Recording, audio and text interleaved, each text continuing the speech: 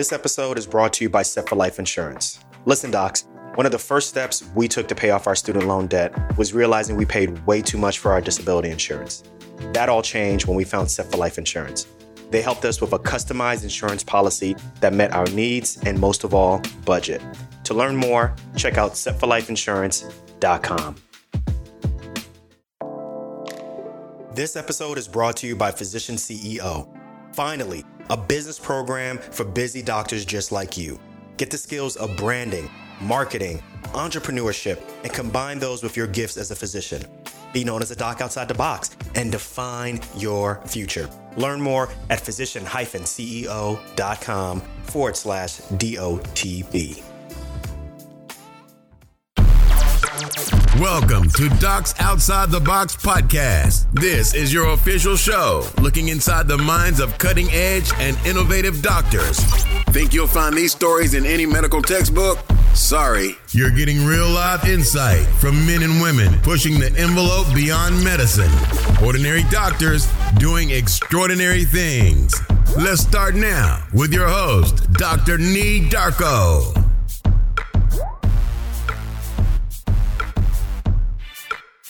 What's good, everyone? This is Dr. Nee.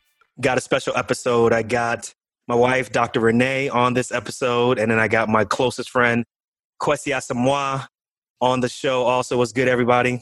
What's good? What's good? So, Kwesi, you're coming in all the way from California? Yep. Nice. Where it's not nice and warm. Just had an earthquake earlier today. Yeah, I sent you a text earlier today. You were okay? Yeah, I was sleeping through it. Couple aftershocks. And Renee, you're coming all the way from downstairs. I'm upstairs, actually. Oh, yeah, you're upstairs. Yep, I'm good.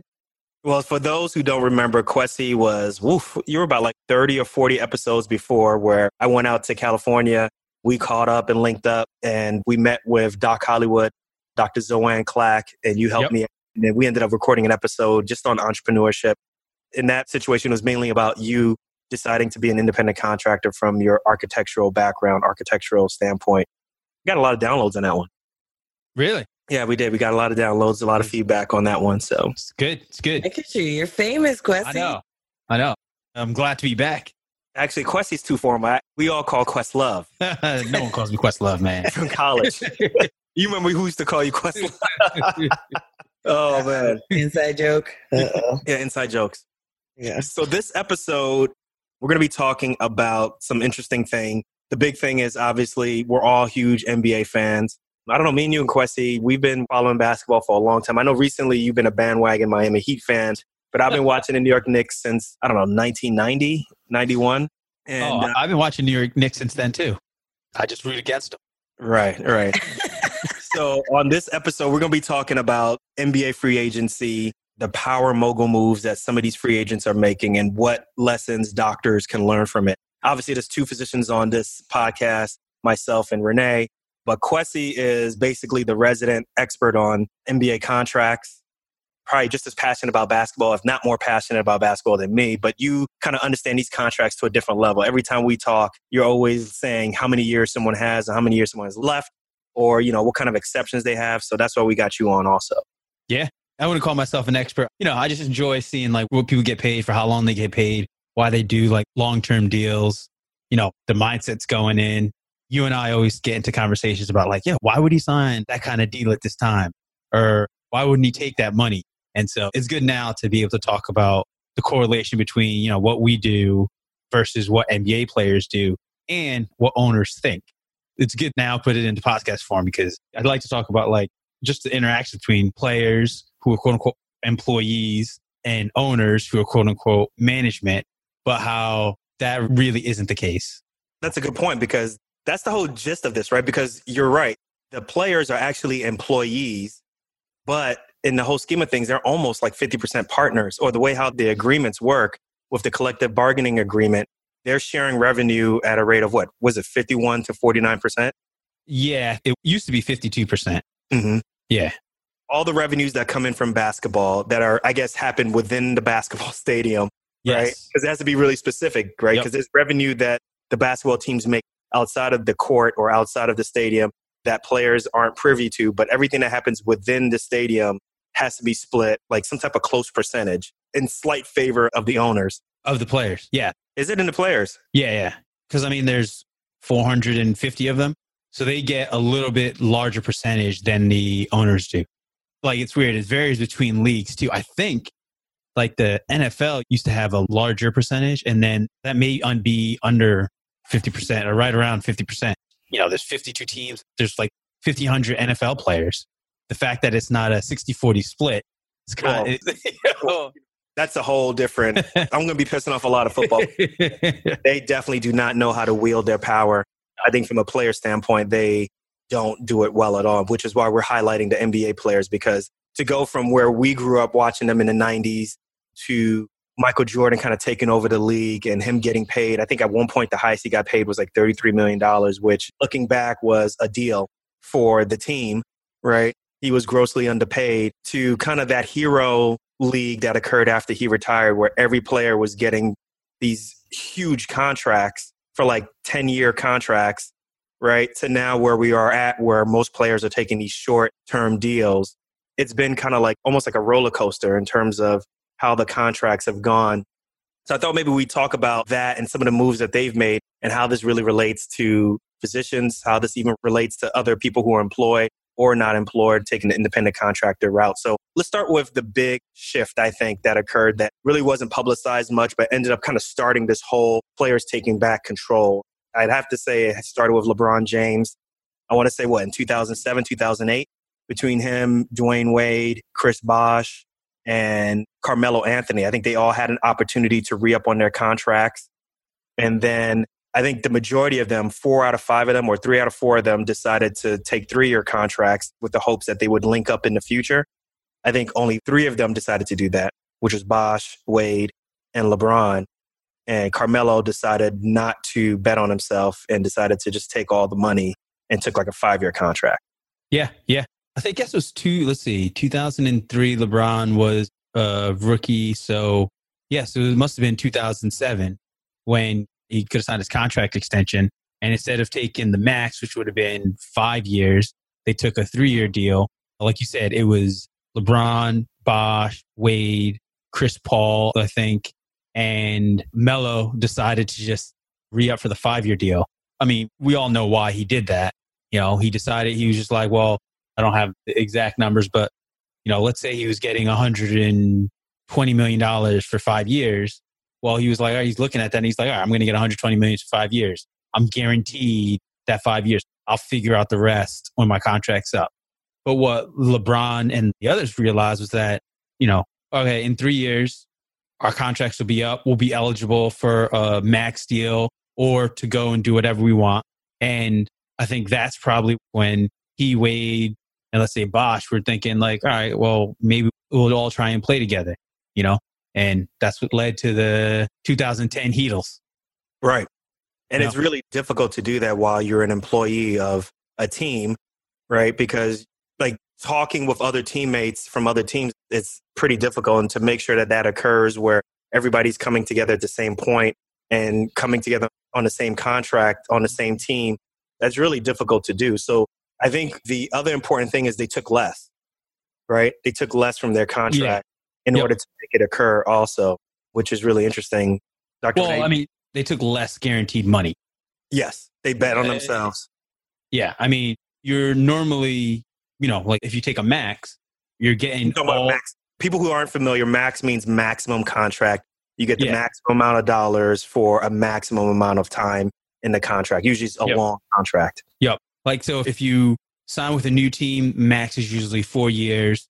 If you sign with the current team that drafted you, you've been playing for during your previous contract, even if you're traded to another team, you're allowed to sign for a max, which is 5 years. The max used to be 10 years, but because of teams like the Knicks, who were giving out max like they were candy, and therefore they were actually ruining their own franchise, the league came down and was like, okay, no more of these 10-year big contracts that hamstring a team for, you know, a decade. We're going to cut that in half, make it a 4-year max, but the team that drafts you or trades for you and has your rights, they can give you a max of 5 years. Okay. All right. So these players decided to take less guaranteed money in the hopes that they would play together. which for me, I think was genius because we've never seen that in the NBA before. We've never really seen that in sports before, particularly when they're employed, right? So they decided to kind of work within the system, make the system work for them, and then play together. And the reason why is, to some extent, they all felt like they were in situations where they really weren't in a position to win anymore, right? So LeBron, I think, had gone as far as he can go with his team. So he didn't think that he could win, or the front office could put, enough powerful players in front of him to help him win a championship. Definitely Chris Bosh was in the middle of nowhere, quote unquote Siberia, in Toronto. We say that now. We're saying that now, but that's how it was, several years ago. They really weren't going anywhere. So he didn't really trust that their front office could put, some complimentary players around him. And Dwayne Wade just recently came off of a championship, but I think they all grew up playing summer league and grew up knowing each other since high school. So they wanted to play together. So Dr. Renee, you want to chime in on this? Sure. Thanks for that laying down the groundwork, Max and Stephen A. Well, I'm the bald one, so I guess I'm Stephen A. What you have here is... Your hairline's definitely far enough back that I could call you Stephen A. All right. Okay.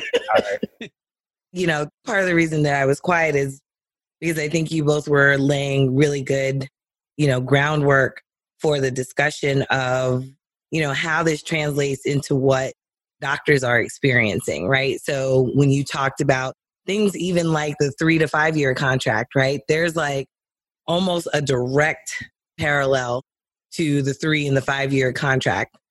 So we know that oftentimes when doctors come out of, residency or just, changing hospitals, they're often offered some sort of long-term contract. And for some reason, usually between 3 and 5 years, right, Nee? Yeah, it's usually between 3 and 5 years. Usually 3 to 5 years. Right. And so, the question becomes, okay, well, what are the trade-offs? And what are the benefits of taking a 3 to 5 year contract? Do you sign on, get a sign-on bonus, right? So, I'm sure you're probably familiar, Kwesi, but a sign-on bonus is usually kind of a reward, if you will, for, hey, if you sign on for a long term with me, then we will give you money up front. And, that money basically because you signed that particular contract. And so usually though, it's a loan. Right. And that's where it becomes a little tricky. Wait a minute. Hold on. So it's not so much a loan more than it is. It's not so much a loan more than it is a conditional. That's what it is. So for example, I'll give like a very rudimentary example. So let's say your sign-on bonus for a 3-year contract is, I don't know, $75,000. Okay. And so every time you knock off a year, a third of that sign-on bonus goes away in terms of you owing it back. So if you were to stay for a year, but then you decided at the end of that year that you wanted to leave, then you would be forgiven $25,000, right? But you would not be forgiven the $50,000. So you'd have to give that $50,000 back. Now, if you spent that $75,000 and you don't have $50,000 just to write a check and give back, it can pose a problem for you. Yeah, you're asked out. Right.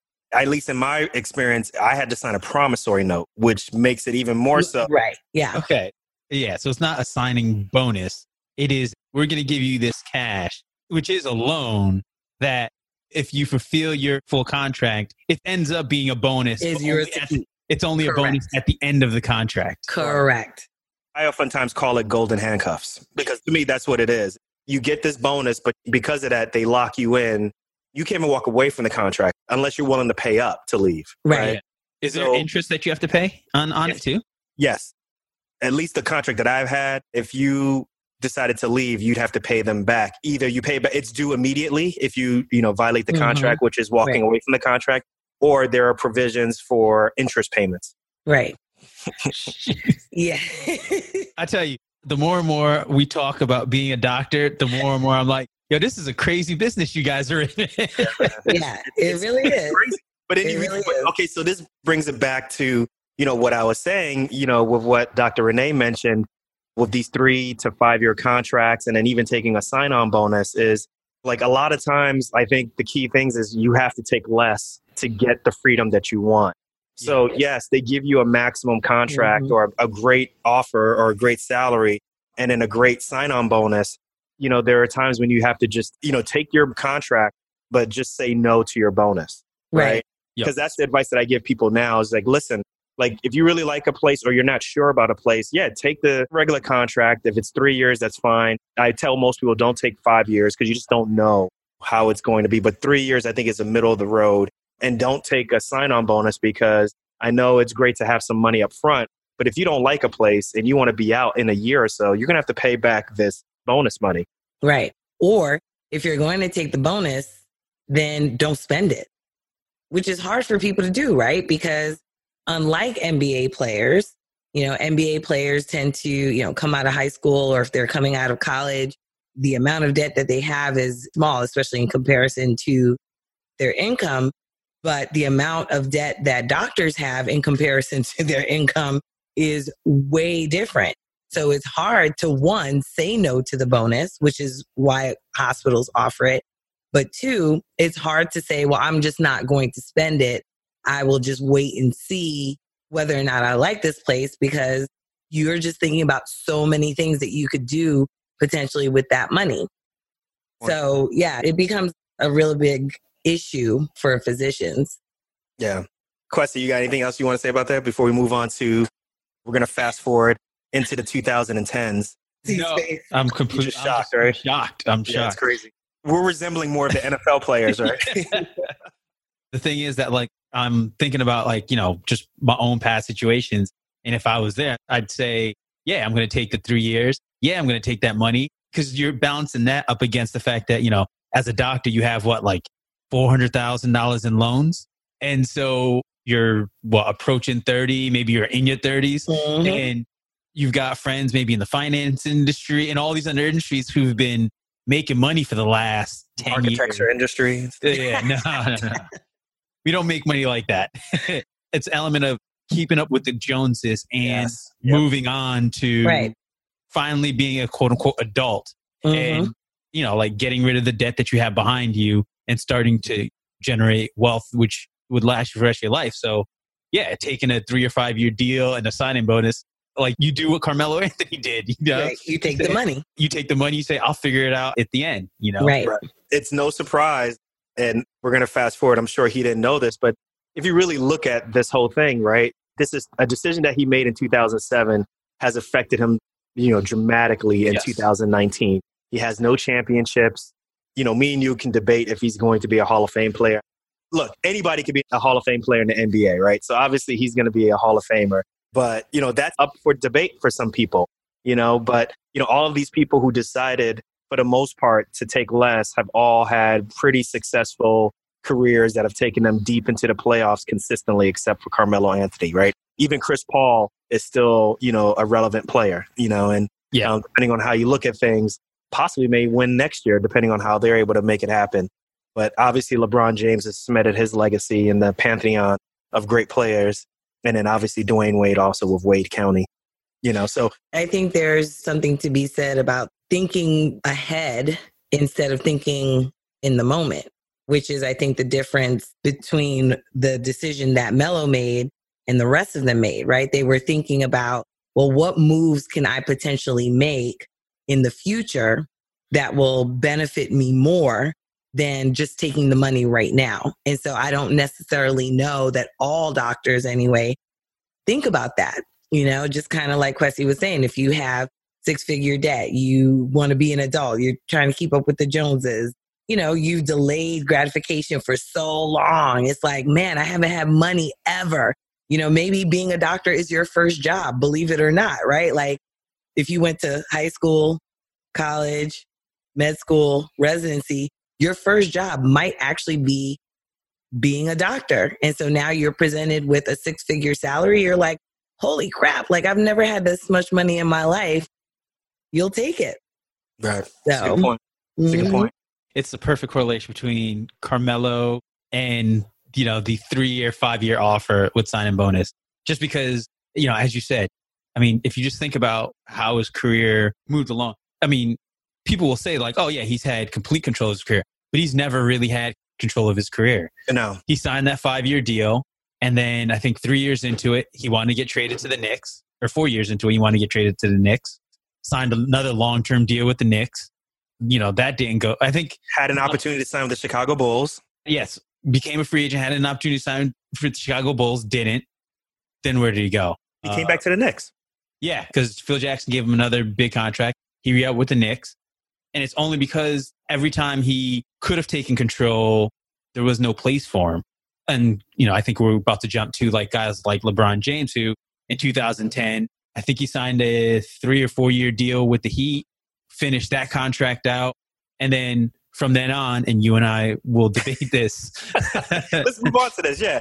So from 2000, so once he decided to leave Miami, he went back to the Cavs, which for me, I thought was a mistake. But looking back, listen, there's a reason why he's as successful as he is, right? There are certain things that he can see that the rest of us mere mortals can't see, right? So, I was saying, why would you go back? The owner ran you off.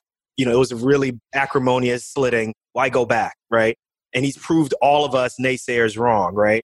And the reason why I want to bring up these next years is LeBron, instead of signing maximum money, he always signed a 3+1? No, he signed a 1-1. For each year? Yeah. So explain a 1-1 for the listeners. A 1-1 is the 2-year contract. Only the first year is guaranteed. And then the second year, they call the player option. But a player can say, yes, I want to sign on for a second year. If there are also deals in which like the team gets the option, so they can say, yeah, we want to sign you for another year. But what LeBron did, he essentially was just signing 1-year deals. And if anything, it's betting on himself because he doesn't have the guarantee of like a 5-year contract. But I think the reason why he did the 1-on-1s is because if something happened in that season and he got hurt, he'll just opt into his second year and he has it. And recover on their time. Yes.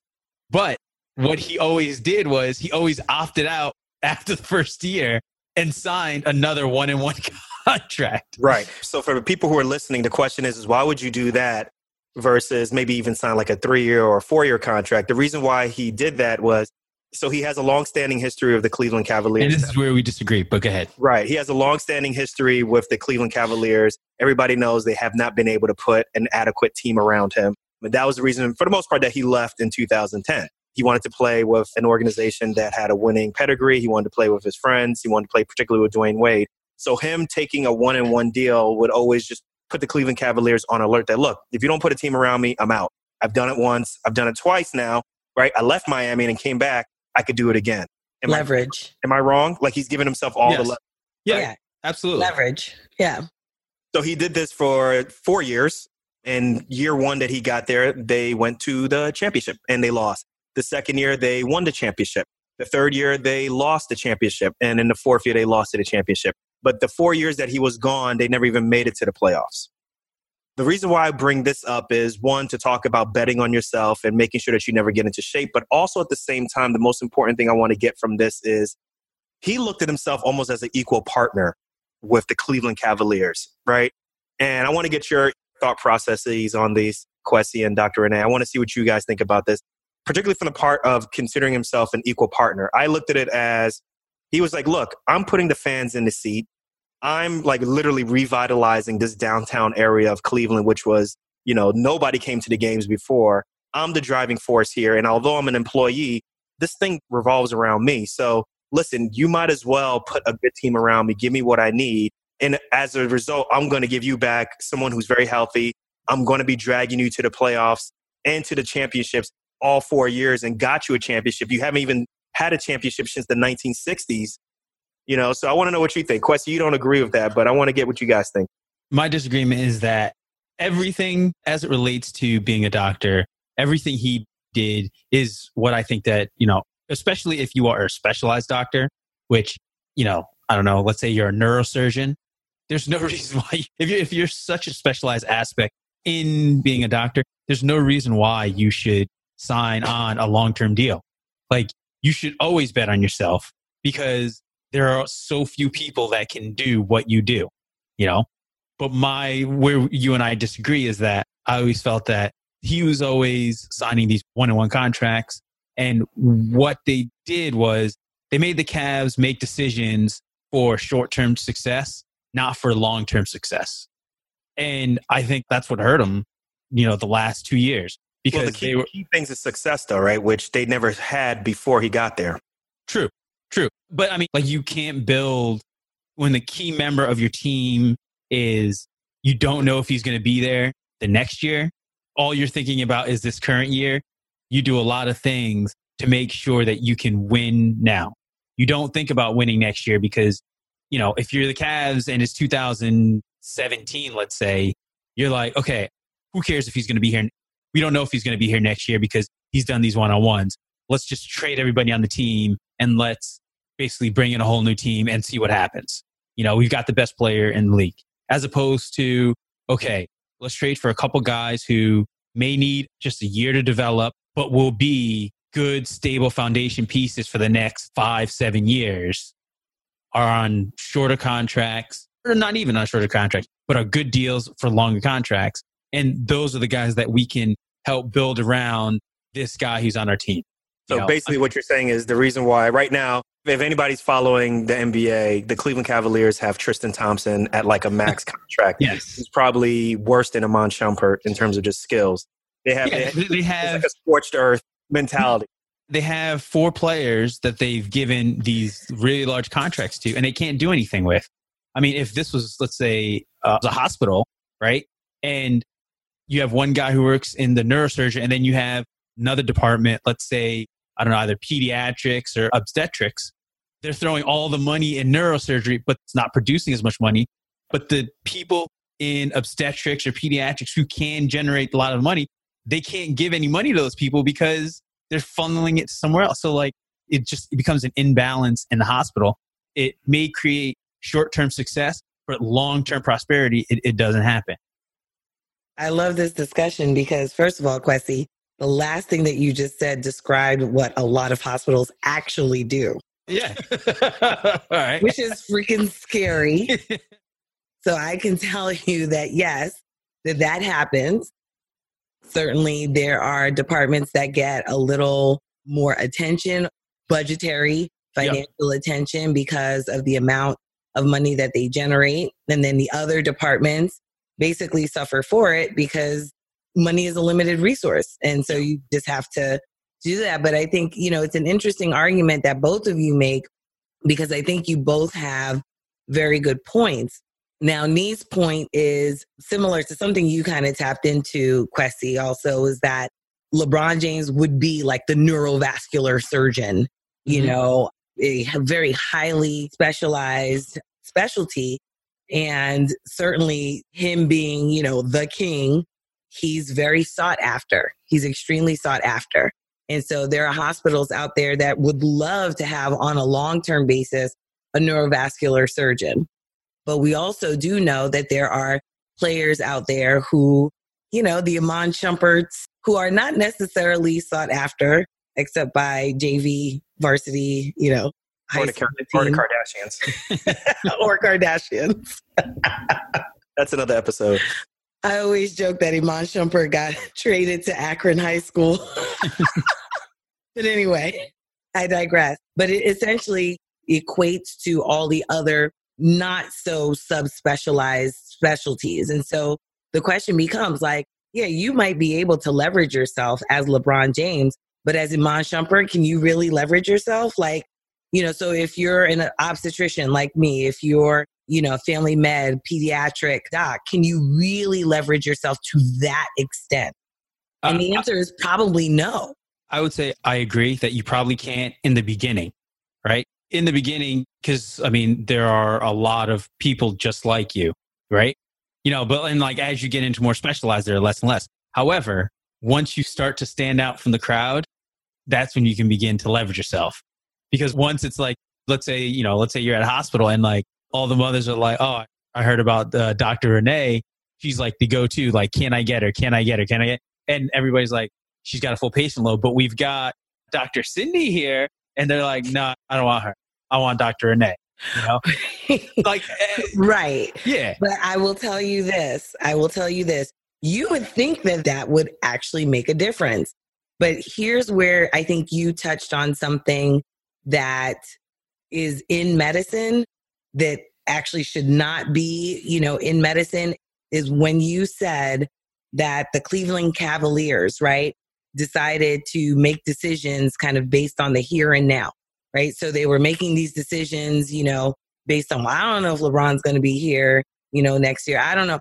And I will tell you, at least in my opinion, many hospital administrators make the same sorts of decisions. They make decisions not necessarily to build great teams, even though that's the narrative that they'll push. They don't necessarily make decisions that will build great teams. They make decisions to get more butts in the seat. And so where it is different is that even if, Dr. Renee, is held in very high regard in the community and she's delivered, mothers, daughters, granddaughters, even if she's done that, hospital administrators will not necessarily be hard pressed to let Dr. Renee go. You know why? Because there's always somebody else that's going to come. And the community will have no choice but to accept that person. If Dr. Renee gets let go and it moves 200 miles away, they're not going to come. They're not going to drive 200 miles away to come deliver their baby. It's just not going to happen. So, they're like, you know what? The community will be upset for a little bit, but eventually Dr. Cindy will fall into play. It sounds like the New York Knicks, though. Right. I mean, that's exactly. It's an administrative problem. Yeah. And now, a word from our sponsor. Meet Dr. Arthur Cummings. He's a busy ophthalmologist practicing all the way in Dublin, Ireland.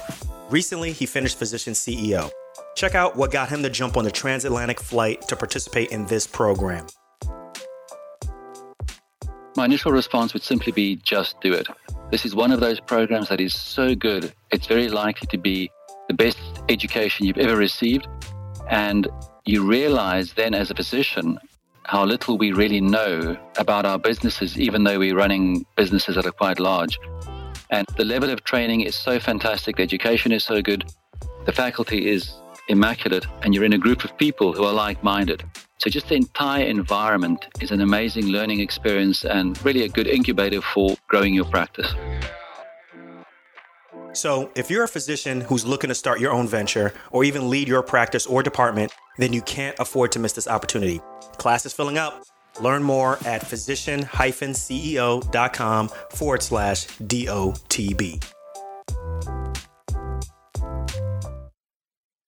I think the important takeaway from this conversation, at least this specific one, particularly with LeBron moving back to Cleveland, taking a one-on-one, and what we're talking about with hospital administrators or neurovascular and so forth, is in an employed model, I think it's really hard to be an equal partner in these type of situations, particularly if you're not putting the money up, right? Mm-hmm. But I do think that physicians can really understand the power play that they can have, which is similar to what LeBron James had. Like, what power play can I have to make sure that I can be as close to an equal partner as possible? Well, one is he spends hundreds of thousands of dollars to keep himself healthy, right? He already has physical abilities and he has a lot of skill, but he keeps himself really in shape to make sure that, hey, if I do sign a 1 year or if I decide to sign a contract that's not fully guaranteed, I know for the most part I'm not going to get significantly hurt, that I can continue to do this longer. And the team or the fans are going to continue to come and see me no matter what. And then the other thing too also is the amount of money, the amount of seats or fans that he's putting into the seats is something that the owner knows and is very aware of also, right? So liken that to physicians, like, yeah, you may not be putting up money for the hospital. You may not be putting up money for the equipment and things like that, but you bring a significant amount of brain power, which is, not many people have. The medical knowledge that you have is, not many people have. And like you said, a lot of people are looking for Dr. Renee specifically, or, whatever doctor specifically. So really understand that there are significant power plays that we all can make. It may not be obvious, but, there are things that we can do within the system to make sure that we are looked at as close to equal partners as possible.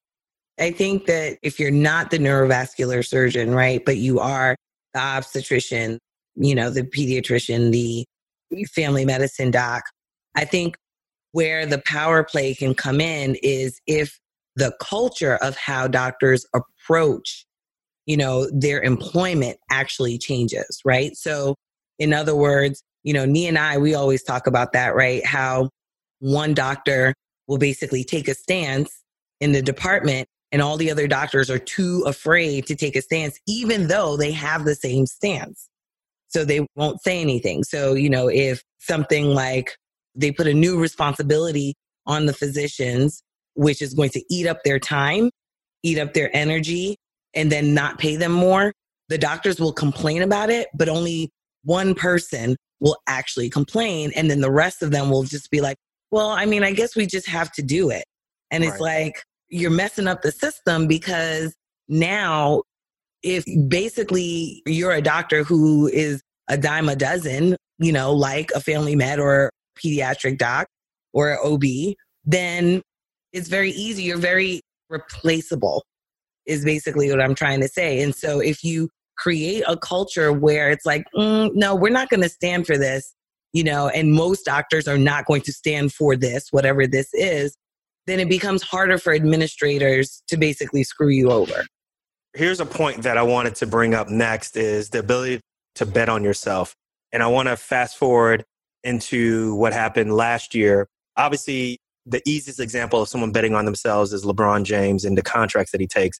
But I think another one, which we saw someone bet on themselves and be completely successful, is Kawhi Leonard, right? So last year, Kawhi Leonard suffered a thigh bruise. He was part of this year's championship team.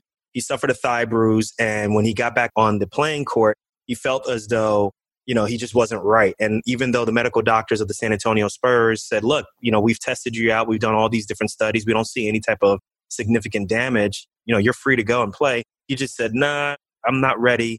He had his own doctors take a look at him. They kind of backed up his standpoint. And long story short, he ended up only playing 9 games in 2017, 18, and then eventually ended up getting traded to the Toronto Raptors. And now he's a champion. Now he's a champion, right? So I wanted to get your thoughts on that, Kwesi, about walking away from a deal, or, if you're employed, kind of deciding that if they're forcing me out there and you're not ready to play, what you should do in those type of situations. It's something you never, ever, ever see. Actually, it's funny because we actually saw it twice now. A player who felt like the organization wasn't supporting him, wasn't supporting like his view of like how his body was feeling. They kind of were just pushing him out. They were kind of just like, we don't know what's going on with you. And when people would ask like the Spurs, like, hey, what's going on? Like, why isn't he playing? They're like, we don't know. Go ask him. Right. And, which is, you're putting him out there. Like, you're kind of just you're leaving him out to dry. As you said, like he felt like something was wrong with his body. When it comes down to it, and for all employer-employee relationships, the employer just sees you as the current thing that's going to generate revenue for them. A workhorse. Right? Yeah. Once your value is done, you are pushed out the door and someone else comes in and takes your spot. And what Kawhi was just like, I'm not going to do that. I'm just not going to be your piece of cattle that's basically going to run itself into the ground. And then you just, you go out back and you shoot me. Right. And that's the end of my career. We've seen that in the NFL, right? We saw that. We've seen it in the NFL. The Cowboys, There were the running back, was it DeMarcus? I forget what his name is. But anyhow, the running back had over 1,000 carries or something like that. And then... Yeah. Shoot, I'm drawing a blank. They wouldn't give him a new contract. And then they finally traded him off to nowhere. And we've seen it the last couple of years with running backs. We've seen it in baseball. We've seen it in basketball. As I said, we've seen it twice.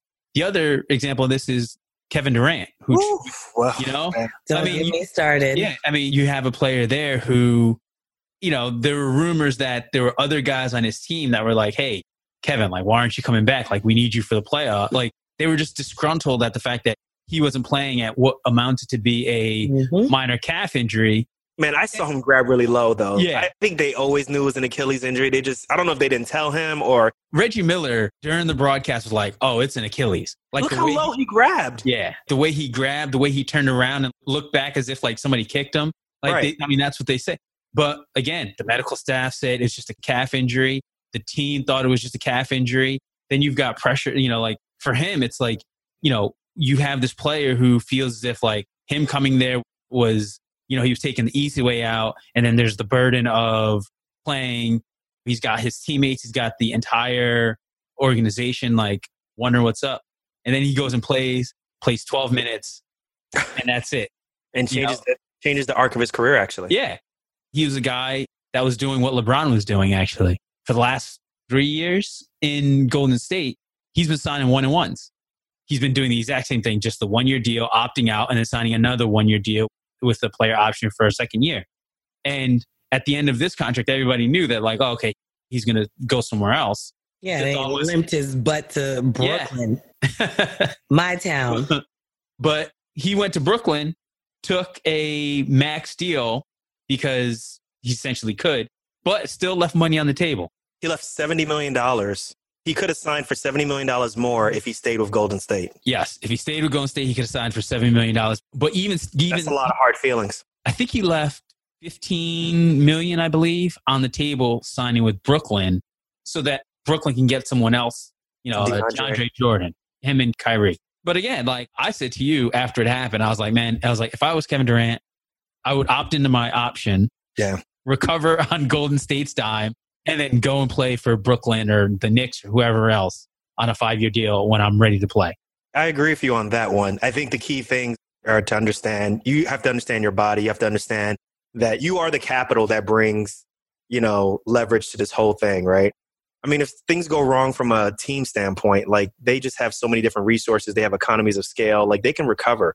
Yes. You can't recover from an individual type of thing, right? Mm-hmm. Which is why for me, I still don't understand why Kevin Durant put himself out there like that. I don't understand why he caved to pressure like that. You know me already. I think if LeBron was in a similar situation, he'd be like, yeah, I'm not playing. I found that to be really disappointing that he went out there and played, and maybe he didn't know the full extent. Whatever it is, I think he changed his career significantly because we don't know if he'll ever recover and get that explosiveness back. No. Well, I mean, to bring that to what we see in medicine, the question is, well, why do doctors take the hit with taking extra call, extra work, extra, whatever, getting peer pressure from their colleagues, getting peer pressure from administration? Why do they do it? So Kevin Durant, it seemed as though anyway, let's assume that he actually did know that it was an Achilles. He's a smart guy, right? He knows that if he's actually having pain, where it's coming from. And as athletes, they're pretty aware of their body.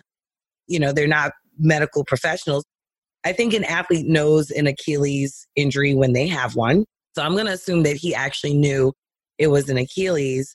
But for me, it seems like it was an emotional decision to go out and play because he didn't want to be perceived the way Kawhi Leonard was being perceived. Well, I think part of it too was everybody thought that he had one foot out the door.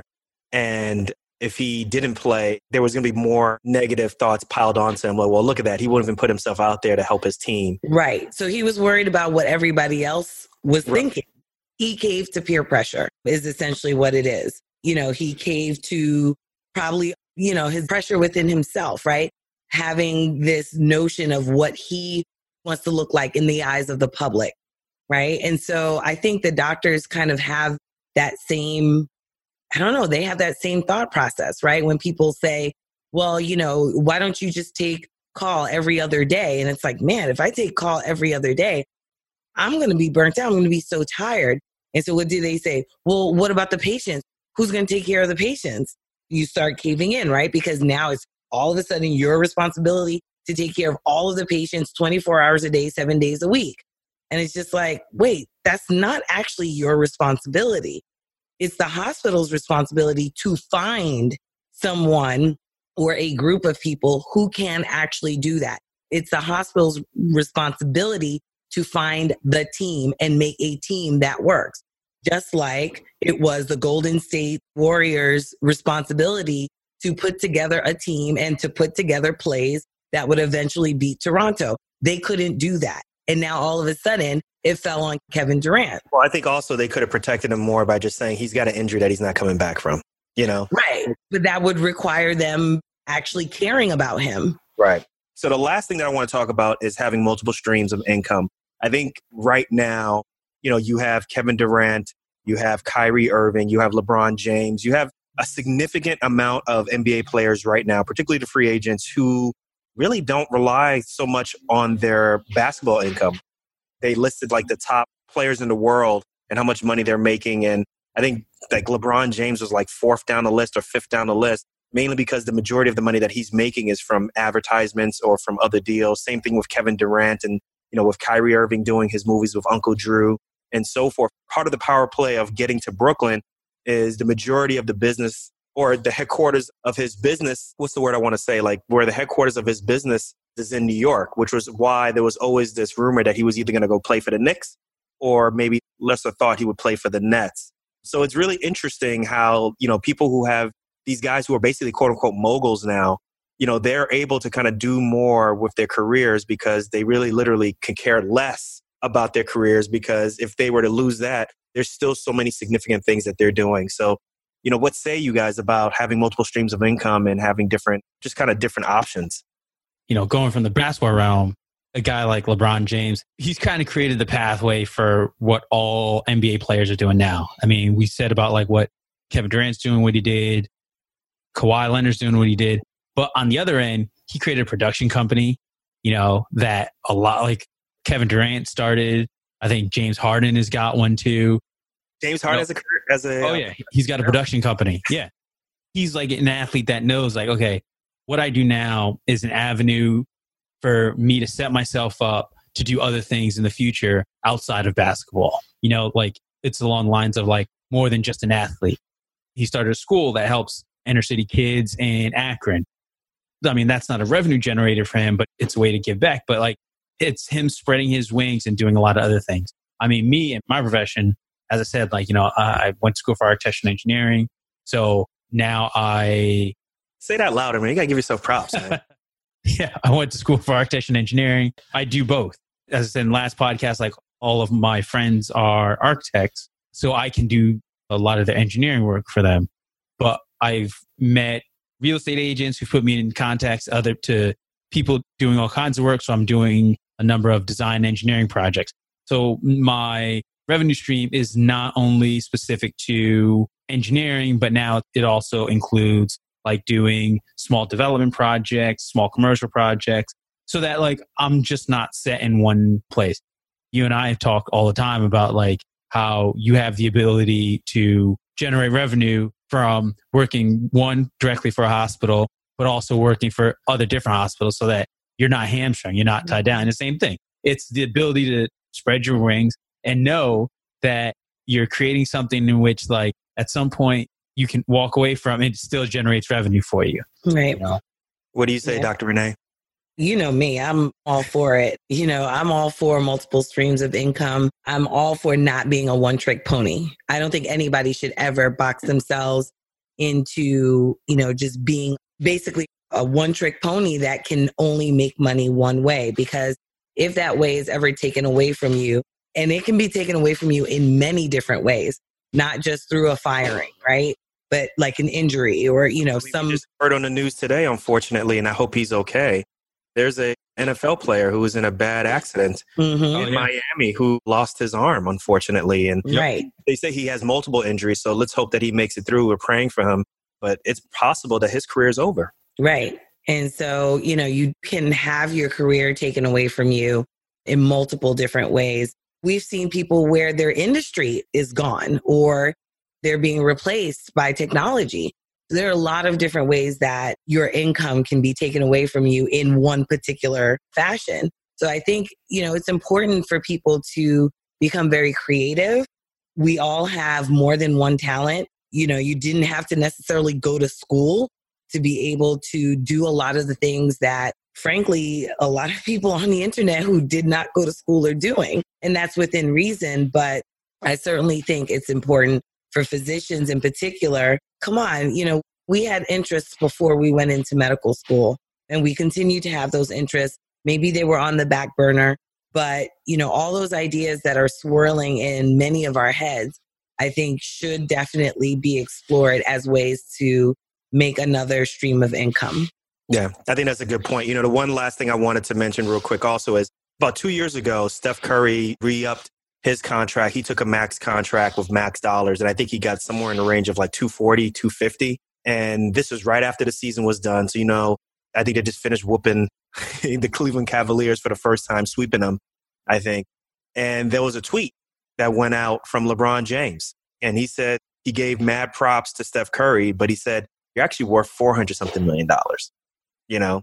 So like, there's this like unsaid brotherhood. Like nobody really, outs other people and says, hey, you're not worth this. Why are you getting this contract and I'm not getting this contract? Like for the top player to say, hey, look, like you are worth even way more than I'm getting paid right now. That really says a lot about the current way in which these athletes look at themselves, obviously as entrepreneurs and as moguls. Yeah, creating literally a new culture. That's what's happening, is that there's a new culture of empowerment that is being created, within these athletes. And it's really something that I wish could be created in the medical field. I really wish that doctors could have that, just that empowerment that oftentimes we feel we don't have. Yeah. So for all of y'all, there's that fireworks going around in Quincy's background. That is fireworks. He's not time to get him out of here so you can go watch him. I was hoping you guys couldn't hear it. Let's hear your last thoughts, and then we got to get you out of here. So my last thoughts were basically going to be on that, and that, like you and I spoke about this before, but what was in that Steph Curry getting paid and LeBron saying something is the understanding that we're both in this industry, but at some point, someone's got to take the baton and go, and then everybody else will be able to follow. From LeBron, again, leading the way and knowing he knows that NBA players and a lot of athletes are worth more than what they're actually paid. By giving props to a guy like Steph Curry, for a lot of industries, it's the understanding that like, this is why like Major League Baseball does this the best. But they know that if one guy gets paid a lot of money, it's going to bring along a lot of the other athletes that are at his level or even above, like that come after him. And LeBron James knows that, which is why like he never talks bad about any player who gets paid, because it's always like, good, get the money that you deserve and understand that you may deserve that, but you probably deserve twice as much as that.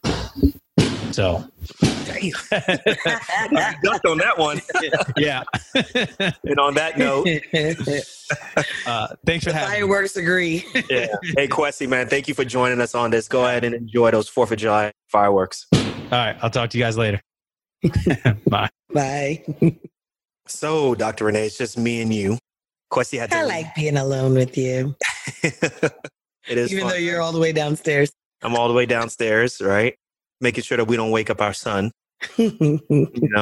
So what do you think about this conversation? I thought this conversation went really well. And the reason why I came up with this idea is just I've been watching these NBA players' contracts and the moves that they've been making. And it's so different than when I was a teenager watching basketball and watching like this hero ball. There was like this significant period of time, after Jordan left where every team would sign one player for this large contract, and this person was supposed to be the savior of the team.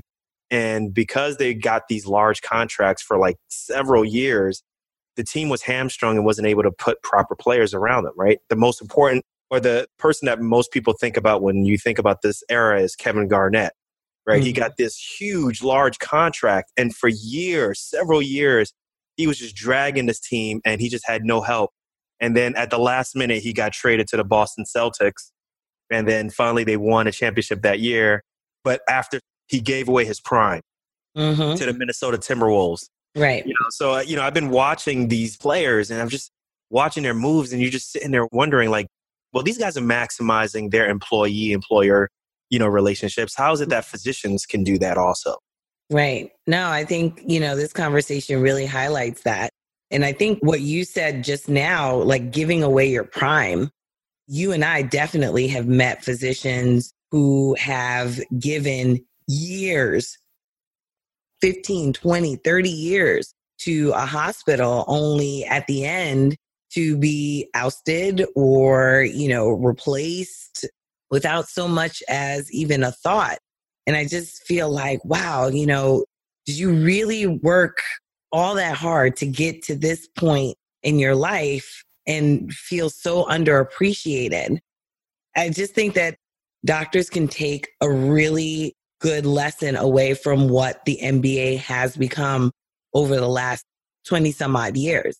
LeBron James certainly is a force to be reckoned with, not just on the court, but I think business-wise, as an individual who is looking beyond himself, I think that there are lots of lessons to be learned from what he's done and from what all the other players have started to do. Yeah, I agree with you on that one. You know, he's one of my favorite players. Wish he was on the Knicks, but I know why he's not on the Knicks because they wouldn't know what to do with him, actually. But yeah, this was a fun conversation. I hope you all, from an audience standpoint, you know, kind of learned our perspective and learned a little bit of, you know, kind of the inner workings of how an NBA player thinks nowadays as opposed to maybe 20 years ago.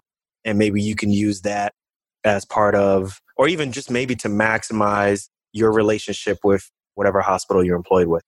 Don't you find that there is a major similarity between the way that hospitals and these teams kind of view players and just how they make decisions? Oh, yeah, absolutely. I think that the teams are always trying to make as much money as possible. Right. And that may not necessarily mean winning a championship. Right. I think to some organizations, it goes hand in hand. But I think ultimately what drives a team to do the decisions that they want to make are revenue based. We've also seen teams where, or we've seen anecdotes of where it costs money to win a championship. And sometimes, depending on where you are, it makes more sense just to put a mediocre team there because the fan base is so loyal, they're going to show up, i.e. New York, right? So that's what's going on in New York. New York hasn't had a competitive team in almost 20 years, but we know that people are always, who are tourists who are coming to New York, or I don't know, the elites of New York will always come to a New York Knicks game because it's the thing to do. And because of that, the owner doesn't see any type of consequences for putting, you know, a subpar team for decades. Nobody says anything because they're continually going to make, you know, good decisions. So whether they put a championship team there, it probably costs them more to put a championship team up there. And he's like, well, what's the point? I might as well just have a mediocre team. And make money. And make money. The fans are going to show up. My team is probably the second most or the most popular or most expensive team in the NBA, probably behind the Lakers. Why would I need to put a championship team on there? The fans keep coming. So that's why I've stopped being a Knicks fan. I'm going to put it out there. I'm no longer a Knicks fan. Oh my gosh. Yeah, because they stopped trying to, They stopped trying to win. So for me, I'm like, what's the point of me putting my effort into it? You know, that's real talk. Like that's sometimes I don't understand how like other teams, you know, that have never won and they clearly see that they're not trying to do anything. How do you still maintain fandom? How do you maintain being a fan for that team when they're obviously not trying to win? So, you know, like I could say that with the Jets, but obviously I'm not watching football and that's a different story, but I'm not watching football. But, you know, same thing with the Jets. The Jets haven't been trying to win, so why watch that, you know? But, right. Yeah. I mean, I think there definitely is a similarity with certain hospitals that, you know, the effort to put together a really good team, either of physicians or around physicians, isn't necessarily there because they're just chugging along, you know, no one's going to say anything, you know, they're trying to maximize their finances. The CEO wants to get paid. If it's a for-profit hospital, they just want to make that profit. And who's going to complain? Right. You know, is the community really going to complain, or are they just going to keep showing up to the ER? We can't liken 100% the fans of a team to patients who actually need care in a hospital. But it seems as though on the administrative side, they kind of do, if that makes sense, because they know that the behaviors of these two factions, right, the fans and the patients, is almost exactly the same. They will show up no matter what. Yeah, yeah. Let's finish this off on a high note. We always want to give people actionable steps. And I think, you know, basically, if you go back and you listen to this entire, you know, recording, there are plenty of nuggets, plenty of gems, plenty of bombs that we literally that we were highlighting that I think you all as physicians and even residents who are listening to this show and pre-med students who want to become physicians and are listening to this show, there are a lot of different things that you can do to really maximize your relationship with a hospital or any type of employer type of relationship. So I hope you all don't look at this as a reason not to get into medicine, but really just as an opportunity to really understand how much power you wield and just really what you're bringing to the table, which is a lot. Yeah, exactly. Yeah. I know I'm definitely very verbal when it comes to how I feel about, you know, how hospitals can take advantage of physicians. But I think you're right. I think, you know, I don't want to end on a doom and gloom. You know, I definitely don't want to discourage anyone from going into medicine.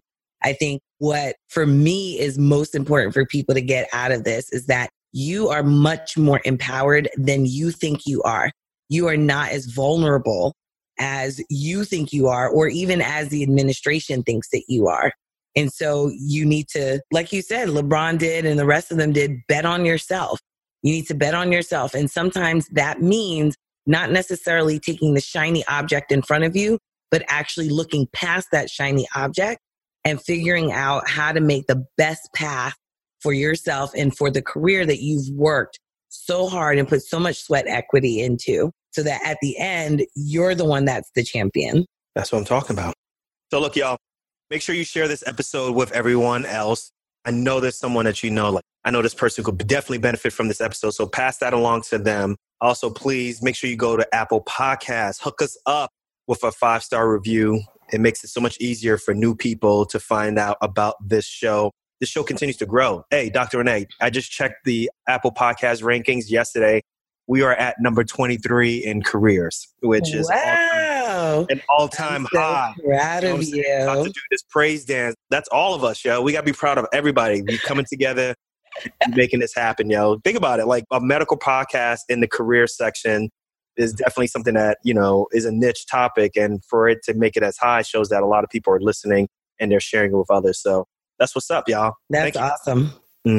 So look, we're going to catch you on the next episode. I'm not sure what's going to be the next topic that we're going to talk about, but we're going to come up with something funky, something fly, and we're going to make it happen, y'all. So write in to me at Dr. Nee, DRNII at drneedarko.com, or follow me on Instagram at Dr. Nee Darko, or leave us a message on Facebook if you got some new titles or anything that you want us to talk about from a duo standpoint. Or if you want us to bring Kwesi on board, our resident statistician, contract expert, we can bring him on also, all right? So I'll catch you on the next one. Peace.